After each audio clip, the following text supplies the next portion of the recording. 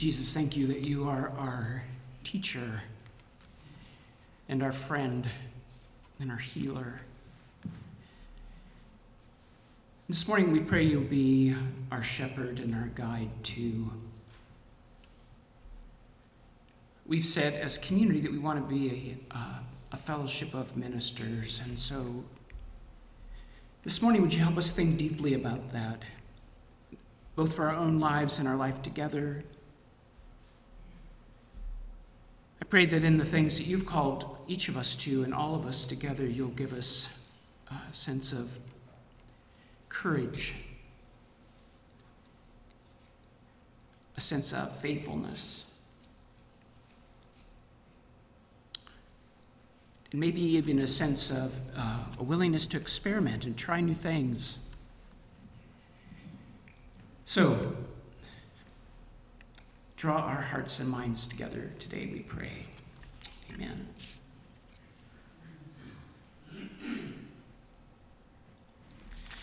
Good morning again. Many years ago, probably 15 or 20 years ago, I was at, is this working or is it just my hearing that's going in and out? What?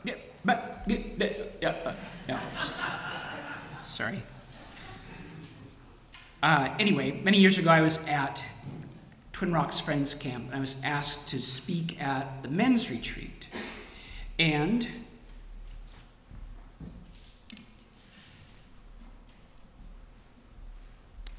thank you, Jared. And Mark Kelly, who's a member of our community, was there with his father and his brother. And Mark has kids of his own now, so it was a while ago. I remember him being there. And the topic was sort of on being involved in ministry. And that particular day I was talking about Romans chapter 6, where there's the text that says, offer every part of your body as an instrument of righteousness. And in that passage, Paul's saying that we are, in fact, instruments of righteousness when we are in God's hands to be used for these really great, for different work. And I loved that phrase, instrument of righteousness. I thought, wouldn't that be a great title for a job? Colin Saxton, instrument of righteousness, right?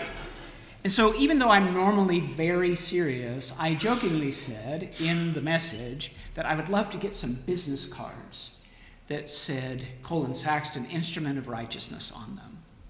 And then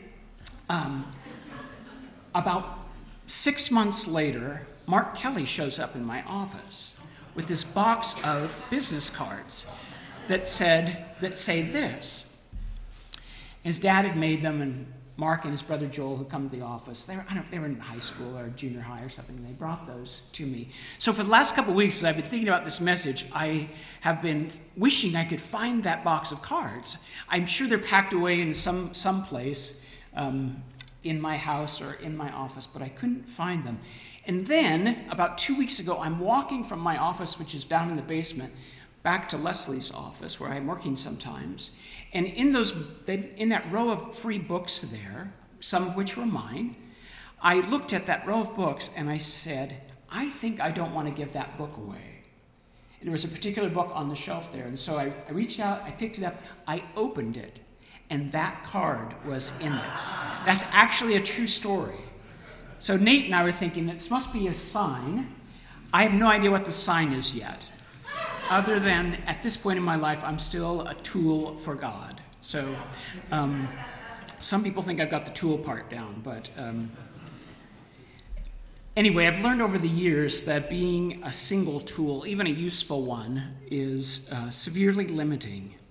And that was the point of the children's story, to say, even if you're really good at one thing, you're not good at everything. And depending on the work, of course, one tool's not sufficient. Over and over, the scriptures remind us that we are one part among many. Each of us is a distinct part of the body of Christ, which Paul Bach's going to be talking about with us next week. We all have a particular calling. We all have unique, distinct spiritual gifts. Distinct, I think, from our natural abilities or our talents. But we actually have an element, a power working within us that comes from God, that is beyond us. And so it's not something that I necessarily take pride in or anything else, because this is God working through me, working through you in ways that are necessary for what God is seeking to accomplish in the world. That notion of gifts gets described variously by Paul in about 4 different ways in the New Testament. He talks about them as a charism, or the charismata, the grace that is at work in you, an endowed gift of grace that reveals the presence of God through you in a unique way. He talks about this pneumatikos, this is the things of the Spirit that are moving within each of us and between us as God is working out whatever it is that God's seeking to do in the world.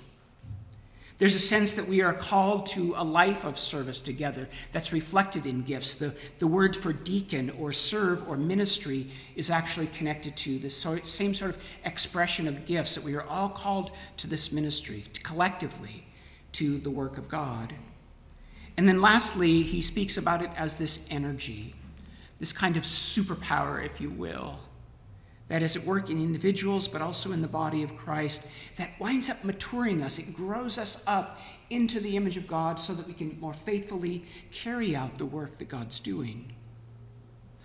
So gifts, it seems to me, is sort of a mystery that defies being labeled in one particular way, but it's the part of how the Spirit is working in and through us. And it's something that we get to nurture, we get to practice, we get to experiment with and use for God's glory and for the good of others. And it gets lived out in our ordinary, everyday lives, in our families, in your work, in your neighborhoods, which is what Colossians 3 reminds us, that in everything we do it unto the Lord. It also gets lived out within our faith community, the ways in which we interact here as a community and the things we're called to do together. 1 Peter 4 says to use whatever those gifts are to serve one another and to build each other up here in the body of Christ. And as we do, Paul says that we are joined in this ministry of reconciliation, where this presence of this new community is working to help restore people's relationship to God, to one another, within themselves, and to creation. And since we're focusing this next couple of months on our life as a body, I'm particularly interested in thinking about how it is we work together, how we co-labor in a shared spirit of ministry. So again, the children's story is the reminder that we need more than one tool in the toolbox, more than the hammer of righteousness, or as I like to think of myself, as the blunt force instrument of mercy. Yes, thank you.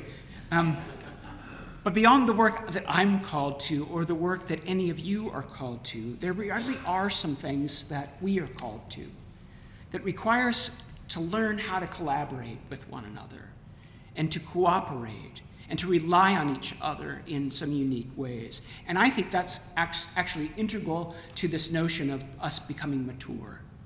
That it's not just me, it's us figuring this out together because of the way God is at work in and through us. The text I want to look at this morning comes from 1 Corinthians 3, verses 5 to 9. Paul writes, "What is, after all, is Apollos? And what is Paul? Only servants through whom you came to believe, as the Lord has assigned to each their task. I planted the seed, Apollos watered it, but God made it grow.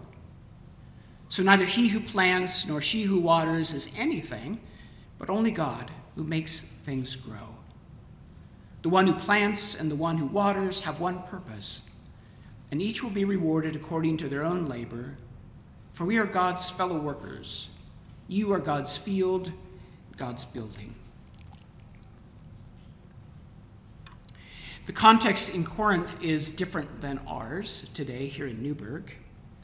Paul's writing a church that is really struggling with being immature, and so he calls them babies. If you read the first part of chapter 3 and beginning of chapter 1, he says you're acting like infants in the gospel.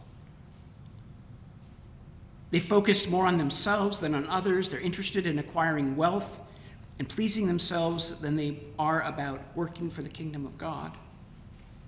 Their initial sense of passion, this passionate desire to be faithful and to grow in Christ, has been distracted and diverted by things. And so now Paul says you've become no different than everyone around you. There's nothing distinct about who you are as Jesus' people. And so, sadly, and the other thing that's going on within them is this great sense of division. They're arguing with one another. There's factions that are forming around different leaders. One loves Leslie, the other loves Nate, or in this case, it's Paul and Apollos. They're focused on them.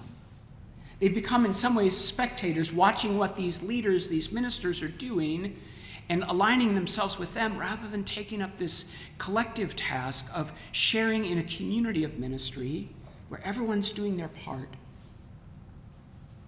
And so instead of pulling together, they're being pulled apart by this spirit of division. They're not focusing on the one true head, the one leader, the one shepherd who's meant to guide and lead us. So here Paul reminds us again that leaders such as Paul and Apollos are simply servants who are each given certain responsibilities by Jesus. Their roles are distinct. They have different gifts and abilities, but their significance is found in the Christ who is at work in them. In this case, Paul was asked to plant. He was the one who established the church. Apollos comes along later to nurture it and to help make sure it grows and leads it to this place of maturity. So along the way, he says, I planted, Apollos watered, showing that each one has this particular but limited ministry. They couldn't do everything, and they weren't intended to do everything. But he uses a different tense within this passage to describe how God is at work. He says, but God kept giving the growth, highlighting how God's always at work and will continue to be at work, even though Paul and Apollos' roles were limited and of a certain duration. In this passage, Paul says two more things about leadership. One is that various leaders have a common purpose for a common good, to build up the ministry. That we as individuals, we may have our own ministries in various places, but as a community, we each have our place here and for a common purpose and goal. And he closes the paragraph, or this particular section, by saying that these leaders are co-workers who belong to God. And he says it in this really emphatic sense that the church, that the ministry is not yours, it's not mine, but it's God's. And so how do we learn to submit ourselves to God and to one another so that that is actually true in not just what we say, but in our practice? Well, the focus here on the leaders, on focus by people in the congregation on leaders, is where the body gets hung up sometimes, right? We have this sort of cult of personality, especially in our culture today. You see it all over in the church where I just don't understand it. Where folks get so focused on a particular minister and what she or he is doing. And it's always a problem in the church, and it's a problem within the pastoral system that we Friends, in this part of Friends, have turned to. We can get really focused on the person who is the pastor. Our focus becomes on how we support them, not working alongside them. We give to support their ministry rather than giving to the collective work that God's trying to do within us as a community, where we all contribute our time and our talent and our treasure to this shared sense of this is how the Spirit is working through this particular body. The Quaker corrective historically has been to say, you're all ministers, every one of you. Everyone in this room is a minister. Everybody has a gift or multiple gifts. Pastors may have a distinct role, an important role, a certain set of responsibilities, but they're not better than any of the gifts that you all have and the capacity that you carry. They provide expertise, they share in leadership, but it's not their church any more than it's your church or my church, because it's Christ's church. This is Jesus' church.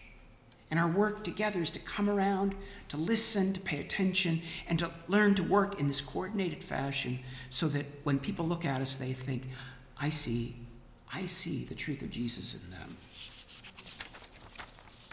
Well, we know this, of course, but sometimes we can easily fall into that pattern. And we can also fall into the pattern of church becoming kind of a spectator sport rather than participatory. And you see that in lots of congregations, especially in sort of the post-COVID eras. Churches are kind of waking up and stretching their muscles and trying to figure out, who are we again and what are we doing? It's been a challenge in lots of places for folks to kind of find their way again. Years ago, when I pastored in a little church in southern Idaho, the newspaper came out to interview me. In that community, if a barn door blew off, that was sort of front page news. And so a new pastor in town was sort of a big deal. And she came in, she interviewed me, she wanted to know all about me. She said, now, Colin, do folks in the church call you pastor or reverend? And I laughed and I said, on good days they call me Colin. And she said, what do you mean? I said, well, in our church we don't really go by titles and all that sort of stuff. And she said, well, you are the pastor, aren't you? And I said, yeah. And I thought, here's a teachable moment. Here's an opportunity for me to tell her a little bit about Quaker ecclesiology. And after about 3 minutes, I could see that her eyes rolled back in her head, and this was going nowhere. And so finally she sort of interrupts me and she said, well, I can tell you I'm never coming to your church. And I secretly breathed a prayer of thanks. But she said, I go to church to be ministered to, not to minister to others. And I thought, that's how actually a lot of people are, right? And there's nothing wrong, of course, with coming to receive ministry, to be ministered to find nurture and comfort and support and encouragement. But when that becomes the sole focus, that's where I think often churches go off the rails and bad things happen, where we get into conflicts with one another. We start fighting about who we like and who we don't like. We start arguing about unimportant things that just don't matter. G.K. Chesterton was a writer who I think captured this really well. He said, in the late afternoon, when the children tire of their games, it's then they turn to torturing the cat. And I see that happening a lot in the church, right? When we stop focusing on the fun, the excitement, the adventure of what it is we're actually called to, that's when we start turning on each other. We torture the cat. Well, North Valley has a long, wonderful history of being a congregation that nurtures and encourages individuals to serve in their individual ministries, in their families, in their places of worship or places of work, in their neighborhoods and beyond. Over the years, I've known several teachers who have, those of you who are teachers, have incredibly demanding jobs, and your work is ministry, who've said to me and others, we appreciate being able to come here and find fellowship and support and care so that we can go back out into our small communities and make a difference. And I'm so glad that we are that kind of congregation for teachers and social workers and laborers and leaders of all different, of all jobs of all kinds. That we are that kind of community. We've also been a place of healing for those who come from congregations where maybe they've been beaten up or bruised and wounded. And this can be a place where folks can find some respite and some healing. And I hope that that will never change. We've also been a congregation, though, that struggled sometimes to know who we are, what we do together, and how we go about it. How we complement one another, how we use our gifts collectively rather than wearing one person out or wearing a few people out. That's been a challenge for us. So part of this visioning process that we're in is to try to help us think through that a little bit more, to do some deeper discernment, to have some conversations, to do some exploration, ultimately to make some decisions and then implement some new plans for how we are refocusing on tending the field here that God has called us to in our place and time. To pay attention to what Jesus is asking us to do collectively, who's to go about doing it, and how do we support one another in that work? And to get a sense of the gifts we share among us, how they might be better utilized or right-sized, so that everybody finds their place, that church becomes a place that brings meaning and adds to our lives rather than feels like one more thing that we are doing or wearing us out. And then hopefully to determine how best to support one another in this shared work. We're going to spend the rest of a meeting hour in open worship. And these are some things to think about, but not necessarily for today. I mean, hopefully as part of being a community of ministers, as I said a couple weeks ago, you have been paying attention all week to what God might be saying in your life. You may have a message that has nothing to do with hammers or being co-laborers. But it may be really important for us to hear that message today. So be faithful if that's the case. These questions might give you something to focus on today, but my hope is actually that it'll be something you'll think about throughout this week. Do you have a sense of your own personal call to ministry? Do you know what that is? Do you have a sense of what your spiritual gifts are? And if not, maybe there's some ways that we, the congregation here, can help with that. Are there ways North Valley can better equip and encourage you in the ministry that God is doing through you? Maybe you feel like you're out there all alone, you don't have the support you need. Say that. And let's figure it out together. Is there a ministry within the meeting that you feel nudged to explore? Right? I love thinking about church as a laboratory for experimentation. So if you think there's something I might like to do, let's talk about it and see what that looks like. And then finally, what other tools do you need around you in this season of service?